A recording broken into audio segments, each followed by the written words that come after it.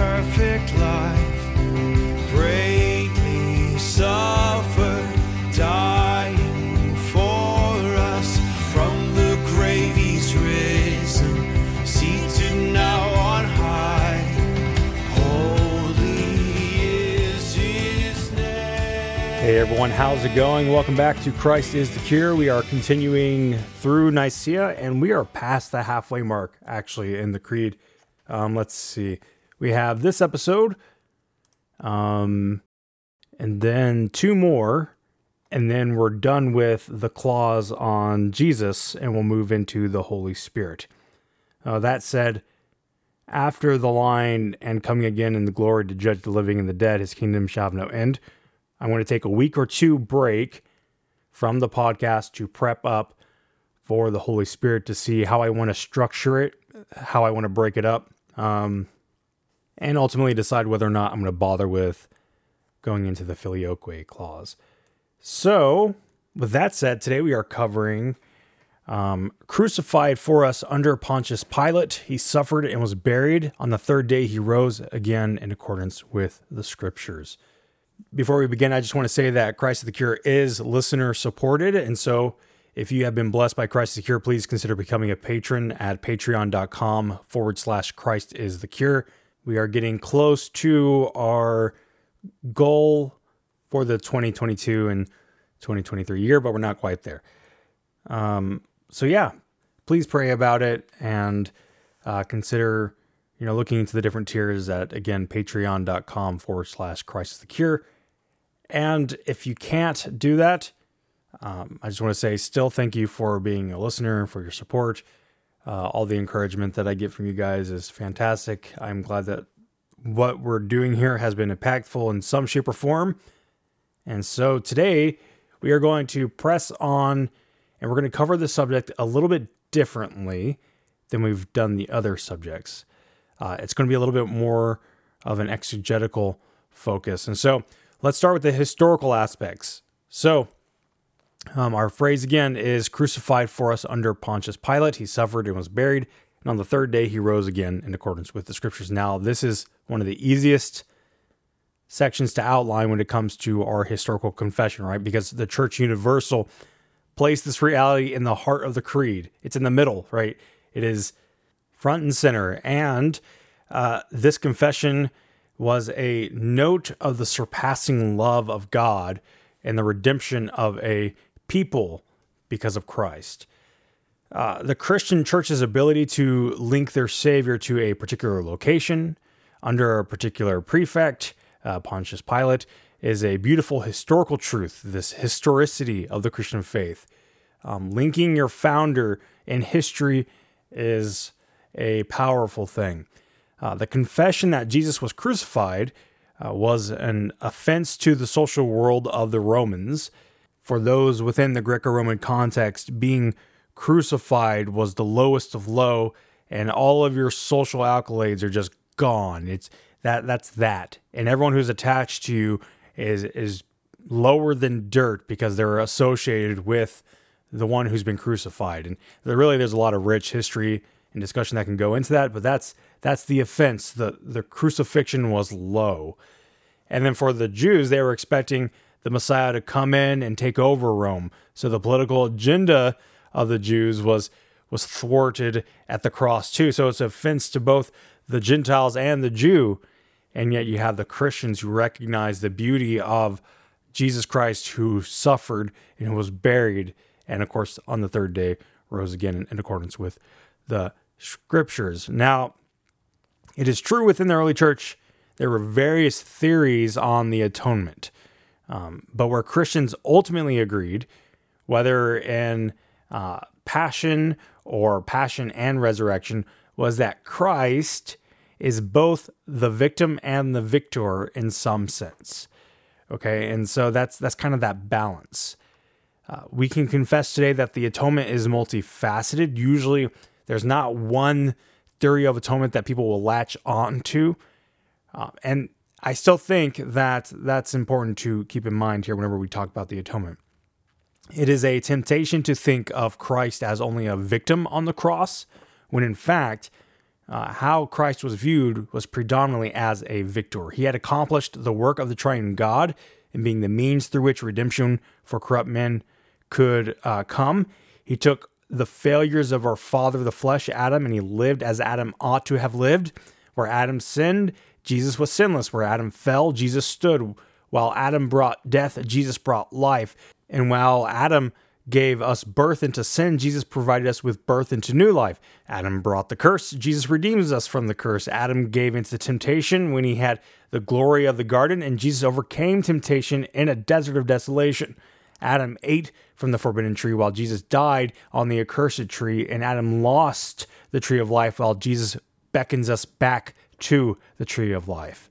While it is a heavy thing to realize that Jesus was crucified for our sins, it is ultimately the victor Christ on the cross who lived perfectly to fulfill the righteousness required of humanity. And you see that in Galatians 4:4-5, 1 Corinthians 1:3, Matthew 5:15, etc. While Christ's pain and death is, something worth grieving, Jesus still shifts the entire paradigm by turning this device of death into an instrument of life. While Jesus' suffering was real and dark, the cross is ultimately a sign of the culmination of Jesus' perfect life confirmed by his resurrection and ascension. And that's what you see in Philippians 2:5-11. So it is in Christ, when we are united to him, that we have been given this promised hope of a transformed body and incorruptibility along with immortality. This is the victorious new life that Jesus has given us through the death, burial, and resurrection. Our perishable flesh will become imperishable, and our mortal bodies will become immortal. As Paul says, then it shall come to pass in saying that it is written, death is swallowed up in victory. 1 Corinthians 15:53-56. The whole chapter is fantastic. And he says, but thanks be to God who gives us victory through our Lord Jesus Christ, in verse 57. Athanasius, in his work on the Incarnation 27:2, says, but now that the Savior has raised his body, death is no longer terrible. For all who believe in Christ tread him, that is death, under as nothing, and choose rather to die than to deny the faith in Christ. For they verily know that when they die, they are not destroyed, but actually begin to live and become incorruptible through the resurrection. So it's a great victory of Christ and a great victory for us in Christ to have Jesus being united to us because of God's great love. So for our biblical support, we're going to do something a little bit different. Like I said, we're going to be looking at Mark 15:24-39. So if you want to open up your Bible and follow along, we can do that. We'll read through the text, we'll briefly walk through it by section, and then we'll discuss the literary details, and then we'll restate the theology of the passage. And then, of course, we'll close with applications to be consistent. So Mark 15, starting in verse 24, and if you're curious, I'm using my ESV today. And this is Jesus' crucifixion. So verse 24, and they crucified him and divided his garments among them, casting lots for them to decide what each should take. And it was the 3rd hour when they crucified him. And the inscription of the charge against him read, the King of the Jews. And with him they crucified 2 robbers, one on his right and one on his left. And those who passed by derided him, wagging their heads and saying, aha, you who destroy the temple and rebuild it in 3 days, save yourself and come down from the cross. So also the chief priests with the scribes mocked him to one another, saying, he saved others, he cannot save himself. Let the Christ, the King of Israel, come down now from the cross, that we may see and believe. Those who were crucified, and when the 6th hour had come, there was darkness over the whole land until the 9th hour. And at the 9th hour, Jesus cried with a loud voice, my God, why have you forsaken me? And some of the bystanders hearing it said, behold, he is calling Elijah. And someone ran and filled a sponge with sour wine and put it on a reed and gave it to him to drink, saying, wait, let us see whether or not Elijah will come and take him down. And Jesus uttered a loud cry and breathed his last. And the curtain of the temple was torn into 2 from top to bottom.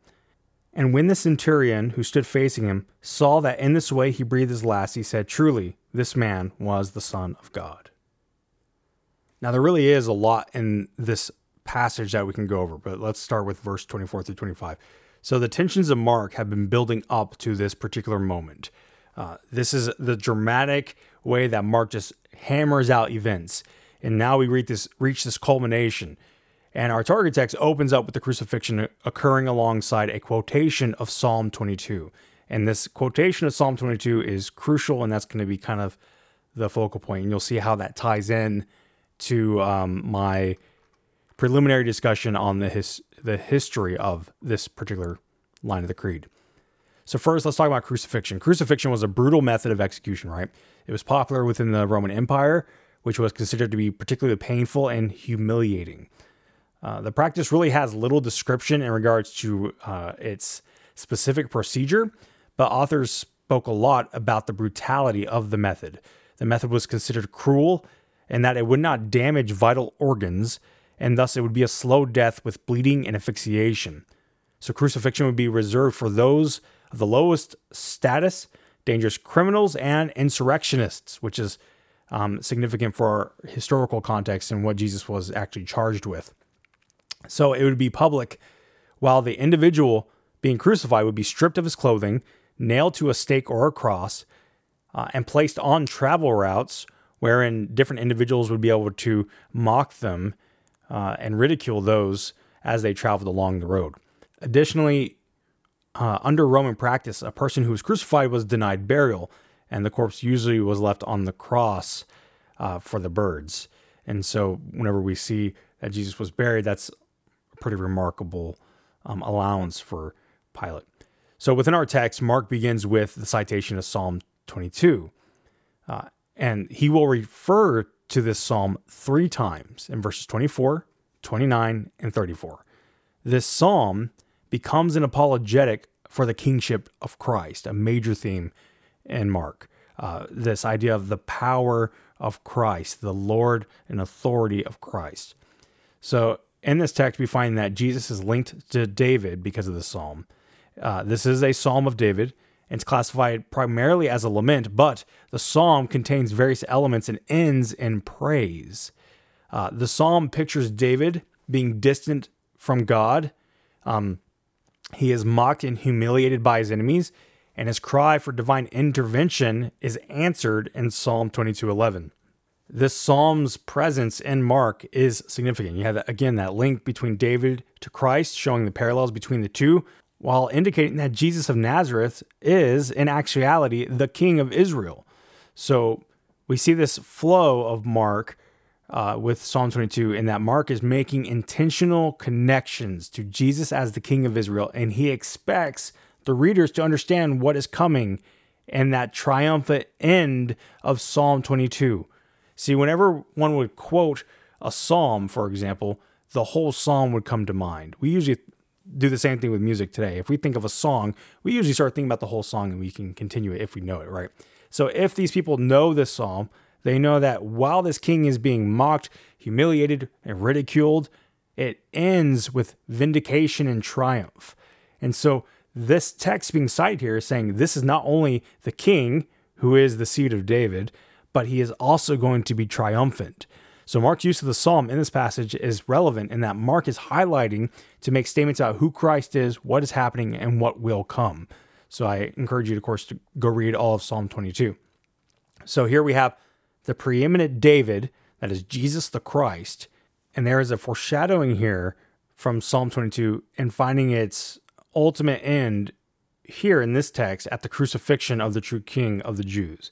So like David, Jesus is mocked again, humiliated, and the preeminent king is not only preeminent in rank, but also in his sufferings compared to David. So verses 26 through 27, we find that Jesus is stripped of his clothing and he's put on the cross while his enemies divide up his clothes. And the inscription is an ironic mockery, right? And the inscription is the King of the Jews. So they're mocking him while this psalm simultaneously tells them this is the King of the Jews. And not only that, but the idea that a insurrectionist would be crucified, that seems to be the reason why Jesus was charged. He was charged for insurrection, even though Pilate at first was like, I don't see any guilt in this man. But they were insisting that he's basically threatening the position of Herod, who was a major player in the Roman Empire at that time. So Jesus is placed beside two robbers who, from what we know about regarding the crucifixion, were low-class criminals or also insurrectionists. The king is humiliated and, of course, on the surface, dethroned by his own. He is thrown out by his own people.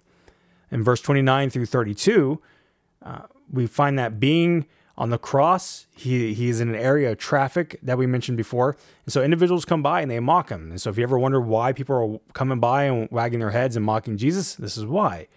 But they also mock his statements about the temple. And this, again, we find Mark pointing us back to Psalm 22, where the people continuously fail to realize what they are doing and whom they are doing it to.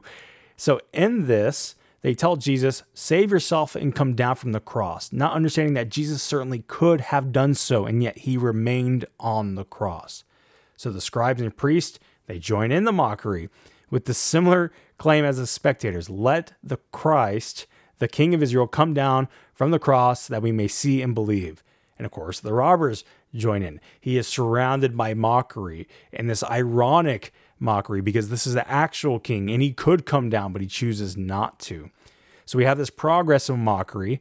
We have the scope of who is mocking broadening. People are traveling by. The authorities who ought to have recognized him mock him. And even the lower criminals who are dying with him are mocking him. In verse 33 through 36, we find this crescendo of Psalm 22. There's this quotation where Jesus says, my God, why have you forsaken me? We often put a lot of theological discussion around this. Like, did the Father forsake the Son, right? But hopefully, as you can tell so far, this is an intentional use of Psalm 22. You can imagine someone being in suffering and singing a psalm that they can relate to, right? Like a prayer. And so you have this parallel again where, like David, Jesus has this sense of, when would I be vindicated? My God, why have you forsaken me? Where is my exaltation? Where is my rightful place, kind of thing? And then you see that the people take his quote and think that he's calling Elijah. Now, the calling of Elijah is present because there was a belief that Elijah would return in the end of all things to restore all things. And some later Jewish beliefs included the hope that he would appear from heaven in times of need. And so these people think that Jesus is calling Elijah for help, likely to come and rescue him. And the significance of this to the text is to explain what seems to be a really bizarre interruption to the text. And it's also another type of irony because, again, Jesus could come down. Jesus didn't need a savior. He was doing the saving. What's interesting here is that the people provide wine to Jesus, and this wine could have either been a way to appeal to Elijah or more likely keep Jesus alive until Elijah comes. And so this ultimately illuminates further this lack of awareness of who Jesus is in this passage by those who are watching this all unfold. And this is particularly interesting because they're appealing to a tradition regarding Elijah when they certainly knew the scripture quotation. And so while Jesus is making this quotation, and it should have been a marker to bear weight on who he is, they didn't see it. Instead, they mishear him and they think he's calling Elijah to rescue him and aid him. And they try to keep him alive to see whether or not Elijah will come. They're more interested to see if Elijah will come. So the king is before their eyes, and yet they seek another. In verse 37 through 39, which closes it, Jesus breathes his last breath. The temple curtain is torn, and the centurion makes a positive confession about who Jesus is. Of course, the thick curtain that denied access into the Holy of Holies in the temple is torn. This is a little bit debated. There's two curtains that could have been torn. This is the most predominant view, and this says that the curtain signified the separation from what was holy from that which was common. However, while we usually put this emphasis on this open access from this Holy of Holies, really this also signifies the temple is on its way out. So fitting to the events of tearing the temple, you have this great irony where it's a Roman centurion who makes a positive confession about Jesus' identity. You have all these people standing around mocking him while he's making these quotations that really should have just been a sign. Everything there is that's a sign. Everything that's occurring fits with Psalm 22. And yet it's a Gentile centurion who says, surely this man was the Son of God. Absolutely just chills. So what are the literary issues? This is one of the things that I was taught with going through narratives, is looking at literary issues. So whenever you're doing this, you want to look at how the plot unfolds, the characters, and how they develop. We've kind of already done that, but we see that the Roman soldiers act as the opening characters and that they are the ones who crucified Jesus in verse 16 through 24, and they divide his garments. The soldier's development in the narrative is found primarily in that it is the centurion at the end who has the positive confession. But for the others, we only see their arc ending in their mockery. The two robbers who are present with Jesus in the narrative that are crucified with him, their arc in Mark ends very quickly. They just end mocking Jesus. While in Matthew, it's similar to this account. In Luke, we find one of the criminals recognizing Jesus and speaking to Jesus. So this differs, but not only here, but in other accounts, Jesus has more to say than his citation of Psalm 22. So in Luke's gospel, you have him responding to the robber and speaking to the Father about committing his spirit. In John, he speaks to Mary and John and his completed work. But in Mark, he has this very condensed account. And really, it just shows you what Mark is highlighting in his account. And so that's one of the good things about doing parallels, looking at the different accounts and how they handle things, because you really hone in on Mark is focusing on Jesus's messianic kingship parallels with David here. And so he kind of cuts to the point and gets right to that aspect, while the other gospels have different focuses. Still the same events, they just record the events in a different way with more detail or less detail. Let's see. So whenever it comes to other characters, such as the priests and the scribes, their arc ends very quickly in the mockery of Jesus. The bystanders, however, begin by mocking and then also end in eagerly awaiting to see if Elijah will come and rescue Jesus. So in looking at these present characters and the dialogue that occurs between the crucifixion, it seems as if Mark doesn't want to distract from this kingship of Jesus. He wants to really focus in on that, especially with this emphasis on the ironic mockery in quotations of Psalm 22. So, for the entire context and plot, Mark 15 acts as a climax for the Passion section of Mark, as these tensions throughout the entire gospel really comes into play. So instead of going through the rest of the plot and the overarching structure of Mark, what we find within this passage are various theological realities being displayed. And the first corresponds with Old Testament prophecies, which confirm the identity of Jesus as the Messiah. So among some of these prophecies, we find those that are well known, such as the suffering servant of Isaiah 53, right? But here there's a emphasis on the rejection of Jesus, who we are told is the cornerstone that Israel rejects, which is seen in Psalm 118, 22 through 23. So while the psalm is first applicable to David, as Psalm 22 is, it becomes prophetic in the coming king and the Messiah who would also be rejected by his people. Theologically, this speaks to bibliology, right? The doctrine of the Bible, and the messiahship of Jesus. So in that respect, the emphasis on 22 really is the key here. And it clearly indicates the kingship of Jesus, and ironically so, given this irony just abounds. If you just read this with that in mind, it's just everywhere. It's ironic and it's sad. It's a sad rejection of Jesus by the priests, scribes, and those around. However, if we take the curtain to be a splitting between that which is considered holy and unclean, and this open access with the centurion's confession, we find this amplified inclusion of Gentiles in the face of the rejection of Jesus' contemporary Jews. So with that, we find that the kingdom of God, or access to God, is signified as being open to the things once considered unclean through Jesus' work on the cross. And it's fitting, again, that the centurion is the one who makes the positive confession after this reality is displayed within the text. So the suffering servant in the quotation of Psalm 22 alludes to the theology of atonement. And ultimately, without knowing the rest of the story or having help from the synoptics, the readers of Mark are left with more questions than answered. right, at this juncture. If we just read Mark here and we stopped, we're left with more questions. Psalm 22, however, would give them a hint. This is the beginning of the narrative, in that there is still a victory to come and deliverance to be experienced at the resurrection and the ascension. The theology of the passage is predominantly centered upon the kingship of Jesus as the preeminent David, who suffers beyond David and who will have a more significant and everlasting victory than David. There's still more to come.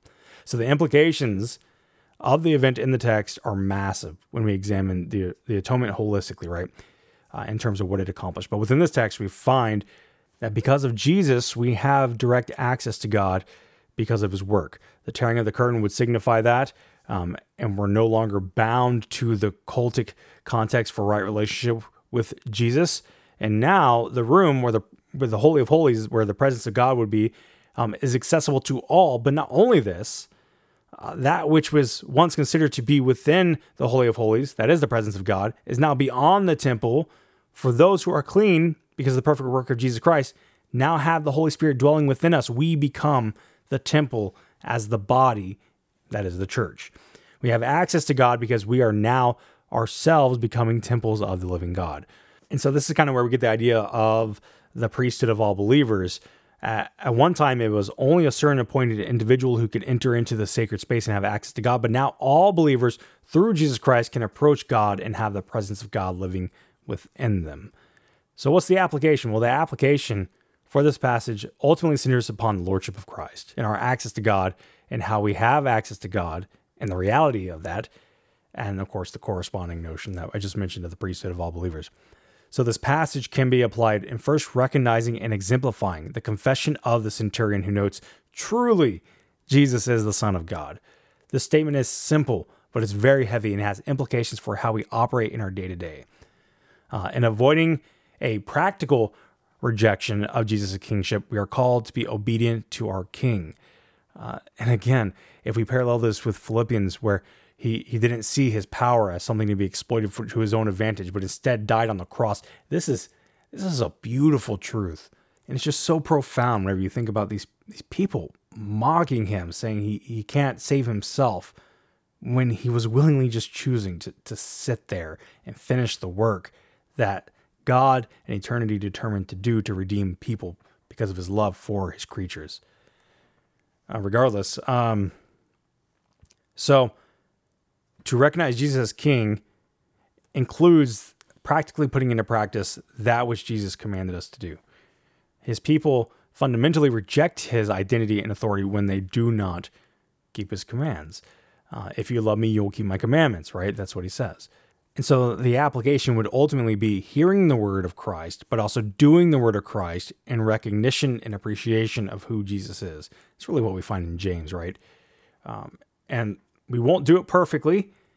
And 1 John speaks to that we will fail, but we have Jesus sitting at the right hand of the Father on our behalf. And you have this in Hebrews too, with the great high priesthood of Jesus. And so we just need to recognize that access and come to the throne. And so the second part of the application here is relating how we have access to God. We have access to the Father through the Son by the Holy Spirit. That's the taxis that we've been talking about from Nicaea 1 to now.